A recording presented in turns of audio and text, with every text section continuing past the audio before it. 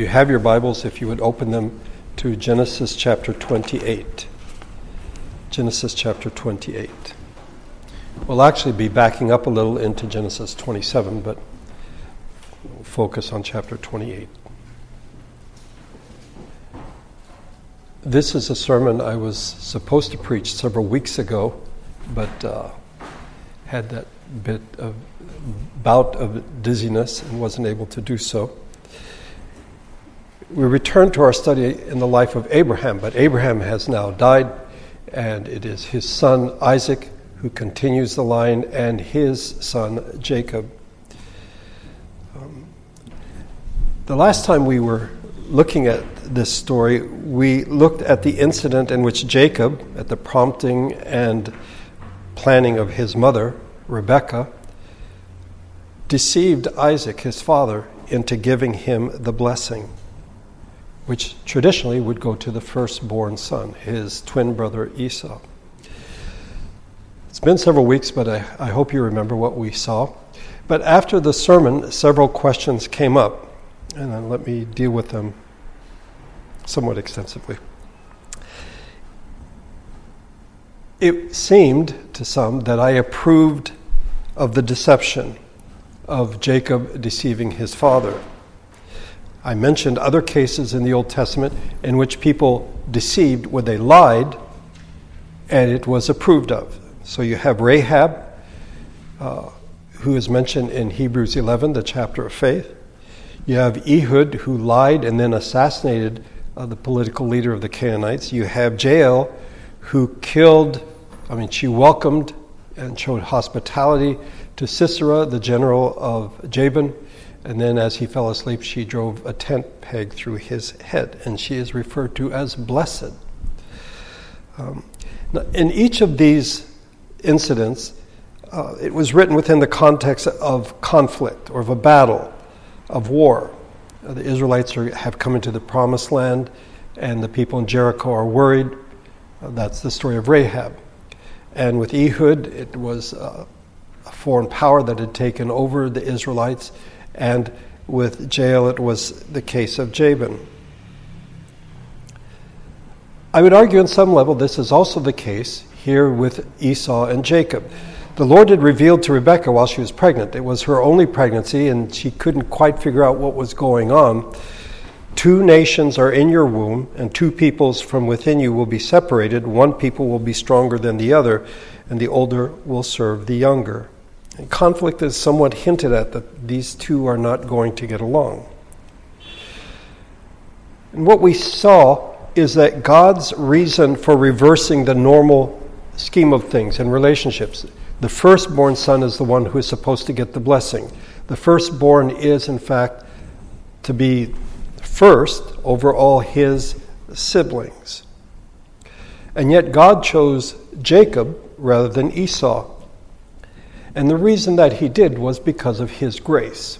It's one of the reasons why we sang Amazing Grace again today. We sang it, or you sang it while I was on here several weeks ago, because it is grace that guides this entire story. Isaac, on the other hand, his insistence on giving it to Esau was in fact a violation of God's purpose. God had revealed that he had graciously chosen Jacob. It had to be grace because it belonged to Esau, but God chose Esau out of his grace. But Isaac didn't like that idea, and so he was determined to give it to Esau.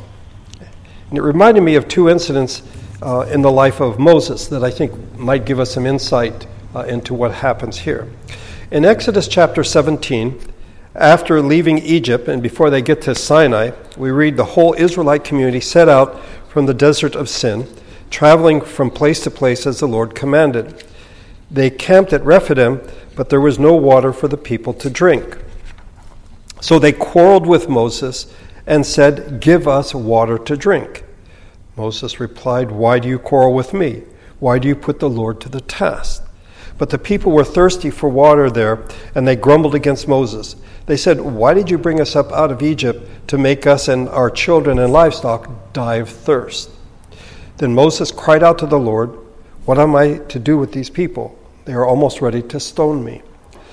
The Lord answered Moses, "Walk on ahead of the people, take with you some of the elders of Israel, and take in your hand the staff with which you struck the Nile, and go. I will stand there before you by the rock at Horeb. Strike the rock, and water will come out of it for the people to drink." So Moses did this in the sight of the elders of Israel, and he called the place Massah and Meribah, because the Israelites quarreled and because they tested the Lord, saying, "Is the Lord among us or not?" So they've just come out of Egypt, out of slavery, miraculously delivered, the 10 plagues, and then going through the Red Sea. Everything is provided for them, but they run out of water. And so they complain, and God tells Moses, "See this rock, go over there and hit the rock with your staff, and water will come out." And that's exactly what happened. Well, 40 years later, we have sort of a deja vu all over again. It happens once again. This is found in Numbers chapter 20. Now there was no water for the community, and the people gathered in opposition to Moses and Aaron. They quarreled with Moses and said, "If only we had died when our brothers fell dead before the Lord. Why did you bring the Lord's community into this desert, that we and our livestock should die here? Why did you bring us up out of Egypt to this terrible place? It has no grain or figs, grapevines or pomegranates, and there is no water to drink." Moses and Aaron went from the assembly to the entrance of the tent of meeting and fell face down, and the glory of the Lord appeared to them. The Lord said to Moses, "Take the staff, and you and your brother Aaron gather the assembly together. Speak to that rock before their eyes, and it will pour out its water. You will bring water out of the rock for the community, so they and their livestock can drink." So Moses took the staff from the Lord's presence, just as he commanded him. He and Aaron gathered the assembly together in front of the rock, and Moses said to them, "Listen, you rebels, must we bring you water out of this rock?" Then Moses raised his arm and struck the rock twice with his staff. Water gushed out, and the community and their livestock drank. But the Lord said to Moses and Aaron, "Because you did not trust me enough to honor me as holy in the sight of the Israelites, you will not bring this community into the land I give them." These were the waters of Meribah, where the Israelites quarreled with the Lord, and where he showed himself holy among them. When you read this passage, you might say, what's the big deal? It seems that God overreacted. He told Moses, speak to the rock. Moses hit it instead. And because of that, Moses would not be allowed to enter the promised land. That seems awfully harsh, just because he disobeyed God in this one thing. But yeah, that's why the Lord did not let him into the promised land, because he violated the symbolism that was intended. See, when the Lord told him in Exodus 17 to strike the rock, that was symbolic of the sacrifice of Christ, that he would be struck, he would be smitten, and living water would come from him. Our salvation would come from him.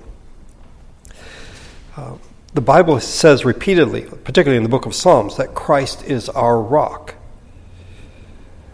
Hebrews tells us that Christ died once for all, and no further sacrifice for sins is required. So God told Moses the second time, not hit the rock, speak to the rock. If you wish, Christ has already been sacrificed. It is no longer necessary for him to be sacrificed again. But Moses messed up the whole symbolism, the whole picture. Instead, if you wish, symbolically, he crucified Christ again. He was told to speak. Those who call on the name of the Lord will be saved. Speak, and the water, living water, would come out. But Moses, it's like, I've done this before. I seem to remember, last time I hit the rock and water came out, and I will do it again. And no doubt he was angry with the Israelites for their stubbornness. He calls them rebels. But he violated what God had intended. Had God allowed the mistake, if you wish, what Moses did, to go unchallenged, we would be confused. We would think that perhaps the sacrifice of Christ once for all would not be enough. But Hebrews is very clear. There's this once for allness, if you wish, that Christ died once. Hebrews 7:27. He sacrificed for their sins once for all when he offered himself. And then in Hebrews chapter 10, then he said, "Here I am, I have come to do your will. And by that will we have been made holy through the sacrifice of the body of Christ once for all." Once for all, Christ was sacrificed. And since that time, it has not been necessary for him to be sacrificed again. Instead, we call on the name of the Lord.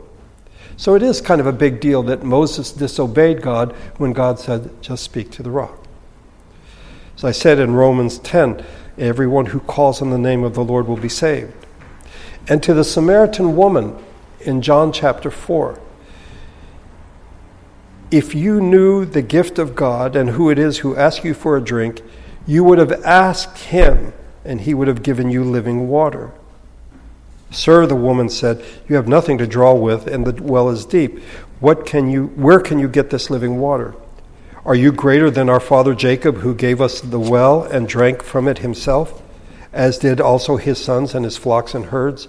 Jesus answered, "Everyone who drinks this water will be thirsty again, but whoever drinks the water that I give him will never thirst. Indeed, the water I give him will become a spring of water welling up into eternal life." Call on the name of the Lord.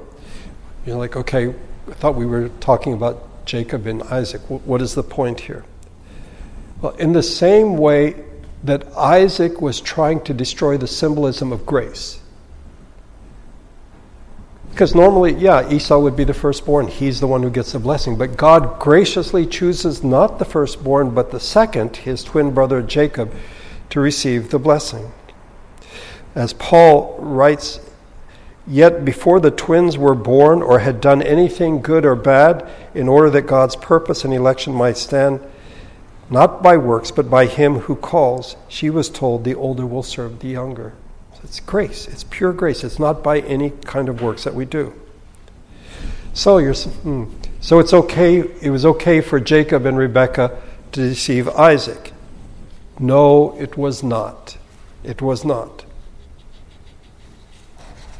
As the Lord said to Moses, one could almost hear the words being spoken to Rebekah and Jacob, "Because you did not trust me enough to honor me."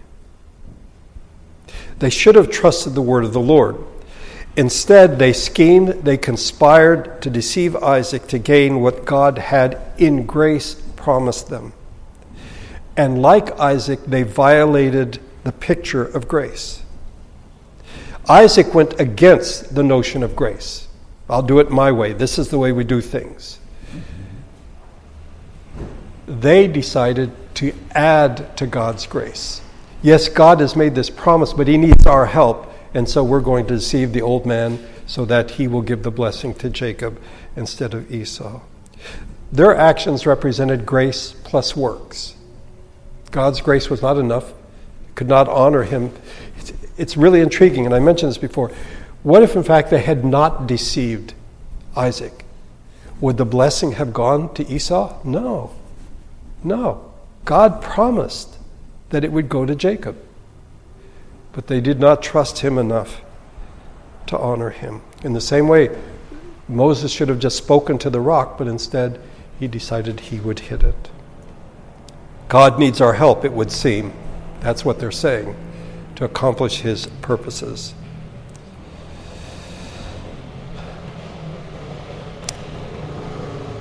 So the deception by Jacob was wrong. Okay, I want to be clear about that. It was wrong. Another question that came up, and this is more my question than one that someone else asked, and that is, could not Isaac have said that the blessing was invalid because it was based on deception? See, in our society and in our legal system, misrepresentation is a basis for rendering a contract invalid. Ask Ruth. She works for an attorney. She knows. If somebody misrepresents themselves, the contract's invalid. Okay? But that's not what we find in Scripture. Time and time again, people deceive one another, and yet the contract is still binding. There's no question that Jacob misrepresented himself, and not in a casual way. He wore his brother's clothes so he would smell like him. He wore goat skins to feel like his brother. More than once, when his dad asked, "Are you Esau?" he said, "Yes, I am." And he invoked God's name in the process. It's one thing to deceive, but when you say, "So help me God," and you're lying, that's not right. Isaac asked his son, "How did you find it so quickly, my son?" "The Lord your God gave me success," he said. Yeah.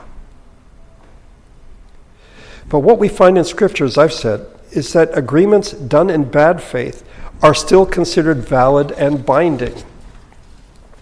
This will come up again with Jacob later on in the case of Leah and Rachel.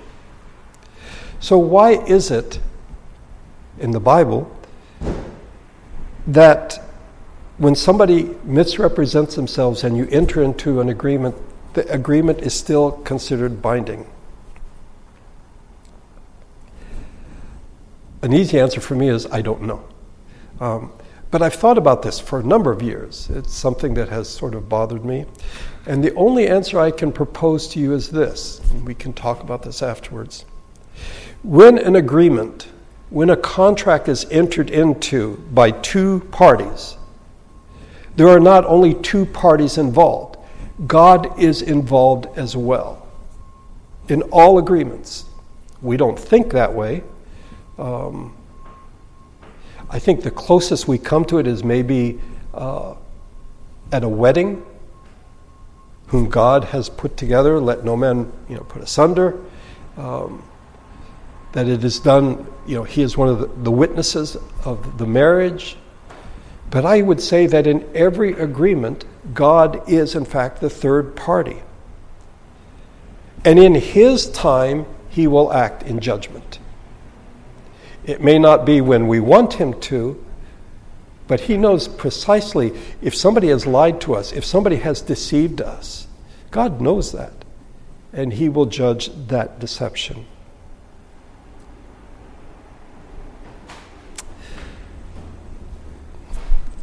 Let's come to Genesis 27. Esau's not happy. His brother has cheated him as he sees it, and he wants to kill him. Look at verse number 41 of chapter 27. Esau held a grudge against Jacob because of the blessing his father had given him. He said to himself, "The days of mourning for my father are near.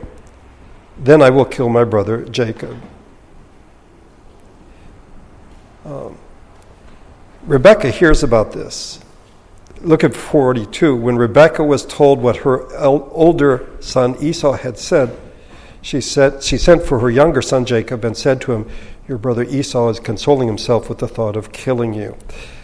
So we're told that Esau said this to himself, but he must have said it out pretty loud that other people heard it. Rebekah heard about it. And so now she comes up with a scheme, a plan. Verse 43, "Now then, my son, do what I say. Flee at once to my brother Laban in Haran. Stay with him for a while until your brother's fury subsides. When your brother is no longer angry with you and forgets what you did to him, I'll send word to you for you to come back from there. Why should I lose both of you in one day?"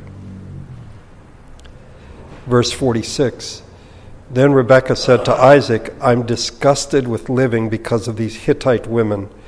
If Jacob takes a wife from among the women of this land, from Hittite women like these, my life will not be worth living." So many mistakes made here. First of all, Esau's like, "Yeah, my dad's going to die pretty soon, and after he dies, then I'll kill Jacob." Isaac lived another 43 years. Okay, so that didn't happen. And Rebekah says, "Go to my brother Laban, and when Esau cools off, I'll call you back." Rebekah never sees Jacob again. She dies before he comes back. Okay. But she does speak to her husband about this, and we saw this in chapter 26, verse 34. When Esau was 40 years old, he married Judith, daughter of Beeri the Hittite, and also Basemath, the daughter of Elon the Hittite. These are the women who make life miserable for Rebekah. She's disgusted with these marriages. They were a source of grief to Isaac and Rebekah.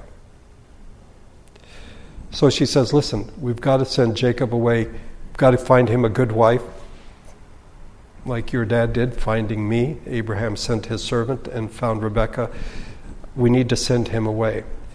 I don't think she says to Isaac, to Isaac, Esau wants to kill Jacob, so we need to get him out of town. It's more, I don't want him to marry a local woman. So they, in fact, do send him away. Now, chapter 28, the first 5 verses. So Isaac called for Jacob and blessed him and commanded him, do not marry a Canaanite woman. Go at once to Paddan Aram, to the house of your mother's brother Bethuel, and take a wife for yourself there from among the daughters of Laban, your mother's brother. May God Almighty bless you and make you fruitful and increase your numbers until you become a community of peoples. May he give you and your descendants the blessing given to Abraham, so that you may take possession of the land where you now live as an alien, the land God gave to Abraham. Then Isaac sent Jacob on his way, and he went to Paddan Aram to Laban, son of Bethuel, the Aramean, the brother of Rebekah, who was the mother of Jacob and Esau. One could argue that the central point is, don't marry a Canaanite woman. And it would be a mixed marriage, but not in terms of ethnicity or race, but in terms of belief. That if he married a Hittite woman, he would be marrying a pagan woman. And this would jeopardize the faith of God's people. God's people worship the God of Abraham and of Isaac, and he does not want Jacob to marry someone who worships false gods.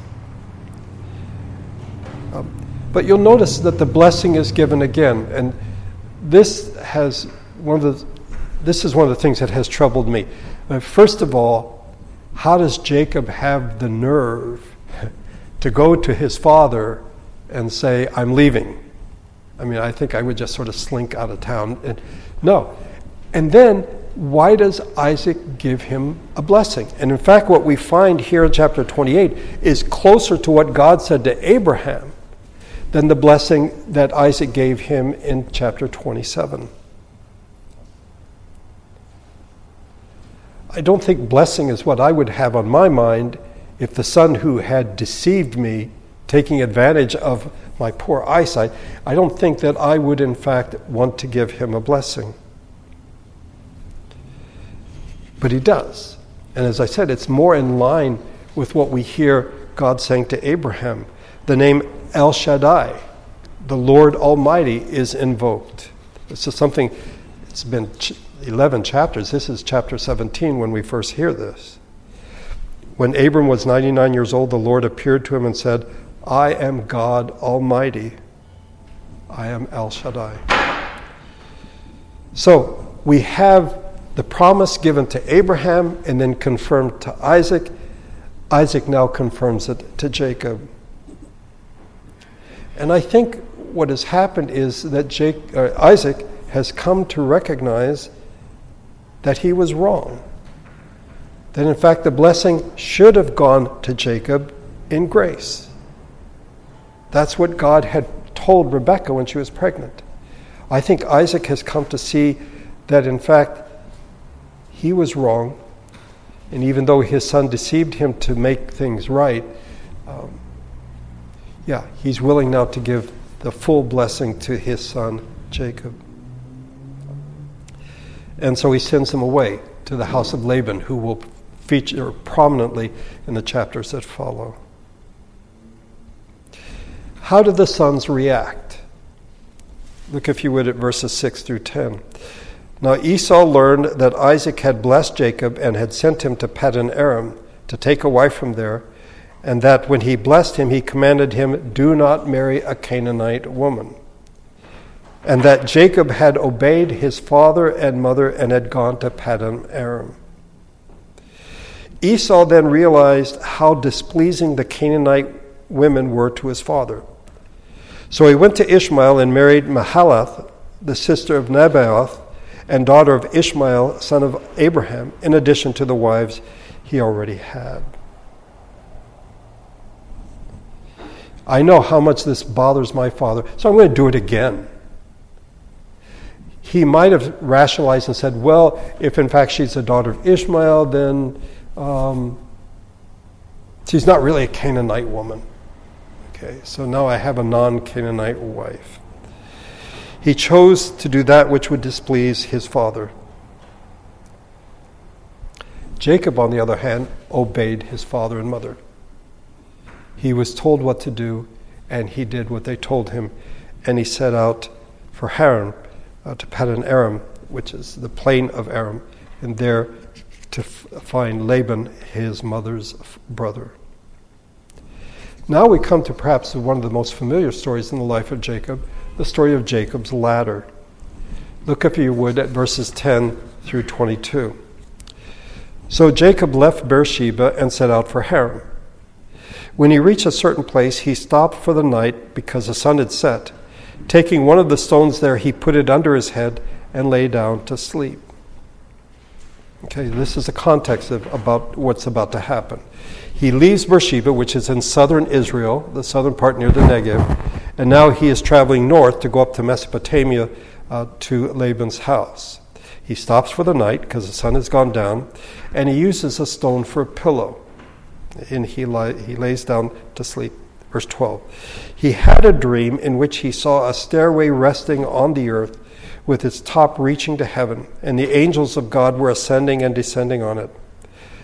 There above it stood the Lord, and he said, I am the Lord, the God of your father Abraham and the God of Isaac. I will give you and your descendants the land on which you are lying. Your descendants will be like the dust of the earth, and you will spread out to the west and to the east, to the north, to the south. All peoples on earth will be blessed through you and your offspring. I am with you and will watch over you wherever you go, and I will bring you back to this land. I will not leave you until I have done what I have promised you. So what happens? Jacob has a dream, which has two components, the visual and the verbal, if you wish, the auditory.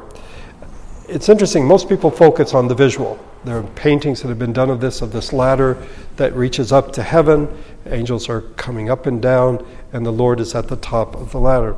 The visual is important, but I think of secondary importance to what God tells Jacob.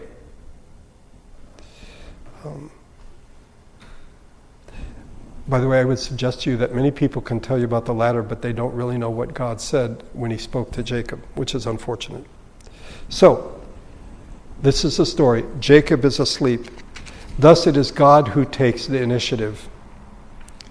I found a wonderful statement from George MacDonald, a 19th century Scottish author, poet, and pastor.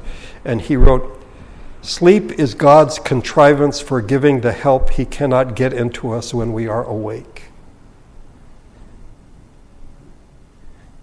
Yeah. The Lord appears to him while he is asleep. God takes the initiative. Jacob does not go to God, God comes to him. The stairway between heaven and earth symbolizes the reality of the connection between heaven and earth. Because some might imagine that God is in heaven and that's so far away and it has really little or nothing to do with us. And here we are on earth, as poor, feeble human beings, and there is no connection. And the ladder symbolizes, the stairway symbolizes that there is, in fact, a very dynamic connection between what God is doing above and what God is doing in earth. The earth is not left to its own resources, and heaven is not a remote, self-contained realm. It is worth noting that before the story of Abraham, the calling of Abraham, do you remember what comes before that? It's the Tower of Babel, in which the people try to build a tower to reach up to the heavens. No, it is God who in grace reaches down. It is not us trying to reach up, it is God reaching down. In Jacob's case, he's on the run. And perhaps imagining that he is by himself, he's alone, He's just trying to survive. The idea that the divine was somehow involved in all of this, I think perhaps never occurred to him. And the dream tells him otherwise. God is very intimately involved in Jacob's life, as he is in our lives. The angels who are ascending and descending are messengers who do his bidding, but they are not the ones who speak in this dream. It is God who speaks, not the angels. I am the Lord, the God of your father Abraham, and the God of Isaac. There are two parts to what the Lord says to him. The first is pretty much what God had promised to Abraham and Isaac. Okay, I will give you and your descendants the land on which you are lying. Your descendants will be like the dust of the earth, and you will spread out to the west and to the east, to the north and to the south. All peoples on the earth will be blessed through you and your offspring. Almost word for word toward the end of what God had said to Abram years before. But the second part is unique to Jacob. Okay, it's not just like sort of a generic blessing. Yeah, that's what I said to Abraham and Isaac, and I'll include you. Now it's very, very specific. In verse 15, I am with you and will watch over you wherever you go, and I will bring you back to this land. I will not leave you until I have done what I have promised you. There's three parts to this. First of all, there is the presence. I am with you. Secondly, there is the promise of action. I will keep you. And thirdly, there is a promise of homecoming. I will bring you back to this land. In three words, accompaniment, God would accompany him. Secondly, protection. And thirdly, homecoming. It's a wonderful display of God's grace. Jacob was not a pilgrim. He was not a returning prodigal. And yet God came to meet him. He met him that night in his dream. Angels and all. Okay? Taking Jacob completely by surprise. Stop and think. If you were God and you decided to appear to Jacob in a dream at this point in his life, don't you think some scolding might be in order? It's like, hey, you liar, you deceiver of your father. But there is no word of reproach, and there are no demands made. It is only a stream of assurances. I will be with you. I will protect you. I will bring you back. This is grace. The picture of grace had been destroyed by Isaac and by Rebekah and Jacob. Isaac was insistent, I will give the blessing to Esau. And Rebekah and Jacob were, we will deceive in order to get what God had promised in grace. So they totally messed up the whole grace picture there. So now God gives us another picture of grace. The connection between heaven and earth and God in grace reaching down. How would you respond? How does Jacob respond? Look, if you would, at verse 16. When Jacob awoke from his sleep, he thought, surely the Lord was in this place, and I was not aware of it. He was afraid and said, how awesome is this place? This is none other than the house of God. This is the gate of heaven. Early the next morning, Jacob took the stone he had placed under his head and set it up as a pillar and poured oil on top of it. He called that place Bethel, though the city used to be called Luz. Then Jacob made a vow, saying, if God will be with me and will watch over me on the journey I am taking and will give me food to eat and clothes to wear so that I return safely to my father's house, then the Lord will be my God. And the stone that I have set up as a pillar will be God's house. And of all that you give me, I will give you a tenth. It's interesting. We're told where the place is, but it's near a city, but he's out there by himself. Otherwise, I think he might have gone into the city for safety. It's a nameless place between places. It's about 50 miles away, but it has become a decisive place. The Lord was in this place, and I was not aware of it. Nearby is a city called Luz, but in time, another city will emerge, and it is called Bethel. That is the house of God. Jacob responds, and that's important. It is a response. God starts the whole thing with the dream. That's the way grace works. God reaches down, and then Jacob responds. First of all, with reverent fear. He was afraid, surely the Lord is in this place. How awesome is this place? This is none other than the house of God. Some have argued that, in fact, Jacob's view of God was very narrow, that he thought God was back with Isaac in Beersheba, and he had left home, so he's on his own. He's got to make it to his uncle's place, but God is back there with Isaac. And now he sees, in fact, that God is everywhere. There is a connection between God's presence and the earth, heaven and earth. So the place has real significance for him. God is in this place. Secondly, there is an act of worship. He takes a stone, the stone that he had used as a pillow, and sets it up as a pillar and pours oil on it as an act of worship. And he calls the place Bethel, the house of God.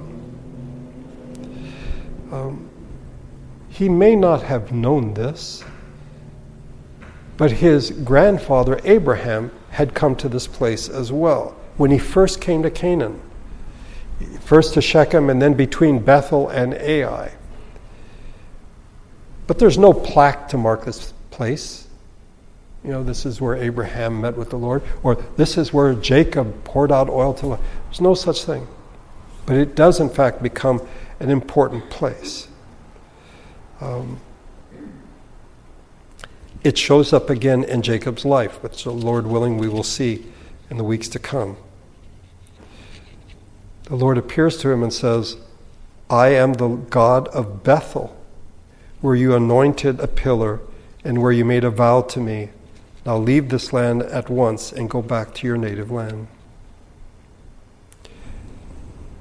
The house of God. But tragically, as can so often be the case, that which starts out right goes terribly wrong. When the 10 tribes split off from the 2 southern tribes, Jeroboam was their king, and he's like, this is not a good thing. Jerusalem is in the south. And the people of Israel, the 10 tribes, when they go to Jerusalem to sacrifice, they're going to get really nostalgic and sentimental. And it's like, why did we split off? Why did we break up? We should get back together again. So instead he said, he set up 2 golden calves, amazingly enough, one to the north in Dan, and the other one in Bethel, the place known as the house of God. He said, it is too much for you to go up to Jerusalem. And listen to these words from Jeroboam. Here are your gods, O Israel, who brought you up out of Egypt. Sound familiar? That's what Aaron had said, the golden calf. So what we find is reverence, we find worship, and then we find a commitment in the form of vows. If the Lord will be with me and will watch over me on this journey I am taking and will give me food to eat and clothes to wear, then I will return safe to my father's house. Then the Lord will be my God. And this stone that I have set up as a pillar will be God's house, and of all that you give me I will give you a tenth. He made a vow which some take to be a bargain.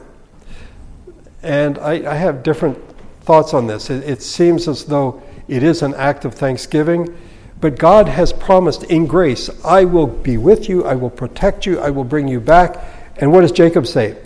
If you do this, if you do the second, if you do the third thing, then you'll be my God. Okay? And I will give you a tenth of all that I have. I don't know that he gets the grace thing yet. That God has graciously promised him these things. And Jacob's like, okay, I sort of need to make a promise so that God will keep up what he has said he would do. So we hear if. The vow, by the way, matches the promise that were made. Accompaniment, if God will be with me, protection, and you will watch over me on the journey I'm taking, and will give me food to eat and clothes to wear, and then a homecoming, that I return safely to my father's house. Then the Lord will be my God. That is to say, Jacob binds himself to the Lord as his God. We really don't know what he thought about God up to this point. But this incident does in fact bring him into a relationship with God. The tangible expression of that relationship is, of all that I have, I will give you a tenth. How this was done, we are not told. Abraham gave a tenth to Melchizedek. There's no Melchizedek around. There are no temples. There are no priests. We don't know how this worked out, but he made the vow nonetheless.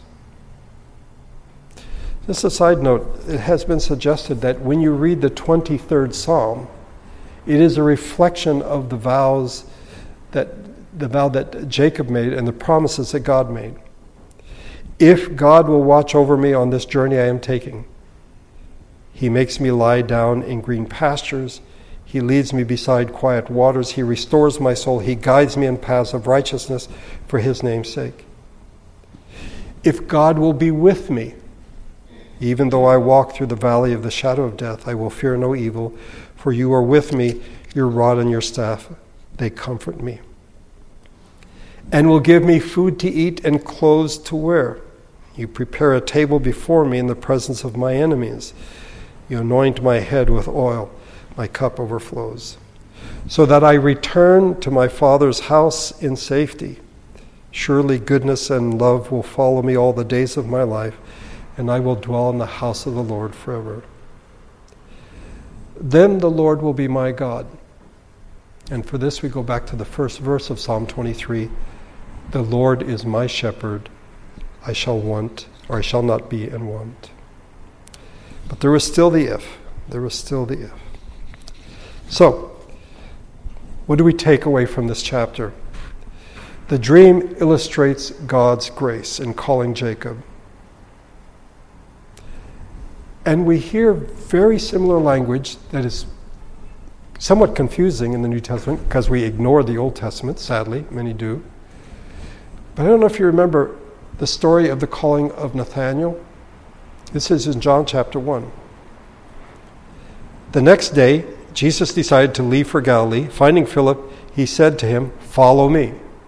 In grace, Jesus calls him to be his disciple. Philip, like Andrew and Peter, was from the town of Bethsaida.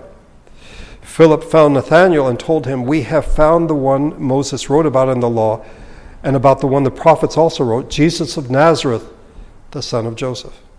Nazareth? Can anything good come from there? Nathanael asked. "Come and see," said Philip. When Jesus saw Nathanael approaching, he said of him, "Here is a true Israelite in whom there is nothing false." "How do you know me?" Nathanael asked. Jesus answered, "I saw you while you were still under the fig tree before Philip called you." Then Nathanael declared, "Rabbi, you are the Son of God. You are the King of Israel." Jesus said, "You believe because I told you I saw you under the fig tree? You shall see greater things than that."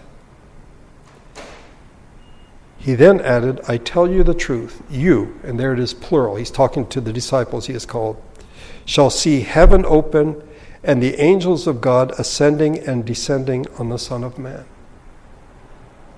It's the same picture, the connection, heaven and earth, the angels ascending and descending.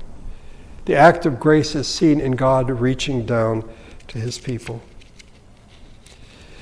As I said earlier, God takes the initiative. He reveals himself to Jacob in a way that lets Jacob know, and it lets us know, that God is involved in what is happening in his life and in our lives. He makes promises to be with him, to protect him, and to bring him home. He does this to a man who frankly does not deserve it, who deceived his father in order to get what God had promised him freely. I don't know about you, but I'm thinking Jacob is not the best candidate for the blessing. Certainly not the best candidate for all these promises that God has made. Yet, it is to this man that God chooses to be gracious. He had already been gracious in choosing the younger over the older, but Isaac, Rebekah, and Jacob marred that symbol. They destroyed the picture. It's as though God had painted a painting of grace. I'm choosing Jacob even though he's younger. And Isaac's like, no, it's going to be Esau. Mess up the painting. And Rebekah and Jacob, no, we're going to have to deceive. God needs our help. And the picture of grace has been marred. But God is a God of grace, and he now paints a new picture. It is that of the stairway to heaven. Because Jacob failed to appreciate God's grace in getting the blessing, God now gives him a new picture of that grace in a rather dramatic way, and with promises. Jacob makes a vow, and it matches the promises. But as we will see, the Lord willing, in the weeks to come, he continued to act as though God's grace was not enough. That in fact, he would have to take matters into his own hands. He would have to live by his own wits. God continues to be gracious to him, speaking to him from time to time. But 20 years after Bethel, an event happens that hopefully cements in Jacob's mind that God, in fact, is the one who takes the initiative, and God is the one who is gracious.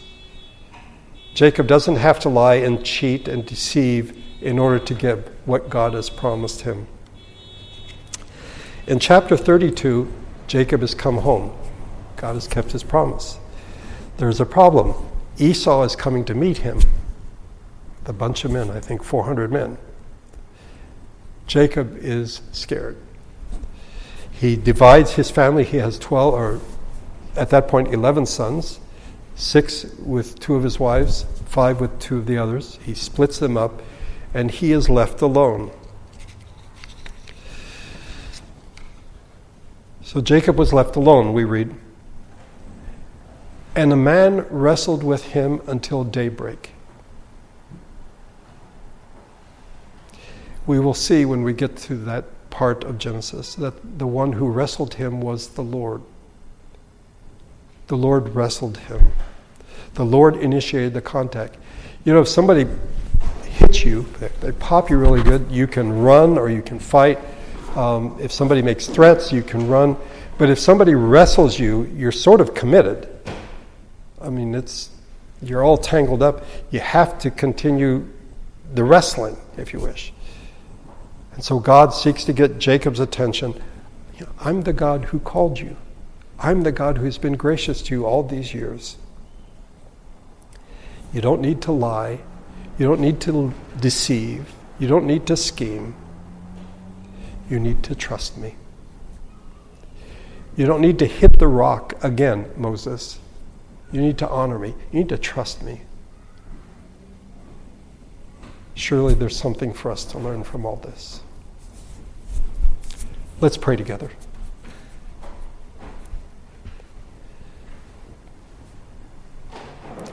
Our Father, we confess that we are far more like Isaac, Rebekah, and Jacob than we care to admit. Far too often we go our own way. We think we know what is best. We go contrary to your grace. And other times we accept your grace, but we think that it's sort of lacking some things, and so you need us to help you bring things to fruition. Forgive us. Help us to realize that the only way anything happens is by your grace. We are not deserving of anything. And yet you have been so gracious and continue to be gracious to us every day. May we honor you by trusting you.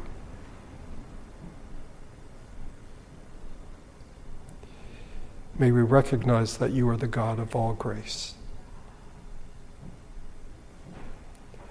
the God of all love. May we take these things to heart and think on them in the days to come. As we walk through the world in the coming week, may we recognize that you're right there with us. And you always have been. Thank you for bringing us together today. And now as we leave this place, may your Spirit and your grace go with us. We pray this in Jesus' name. Amen.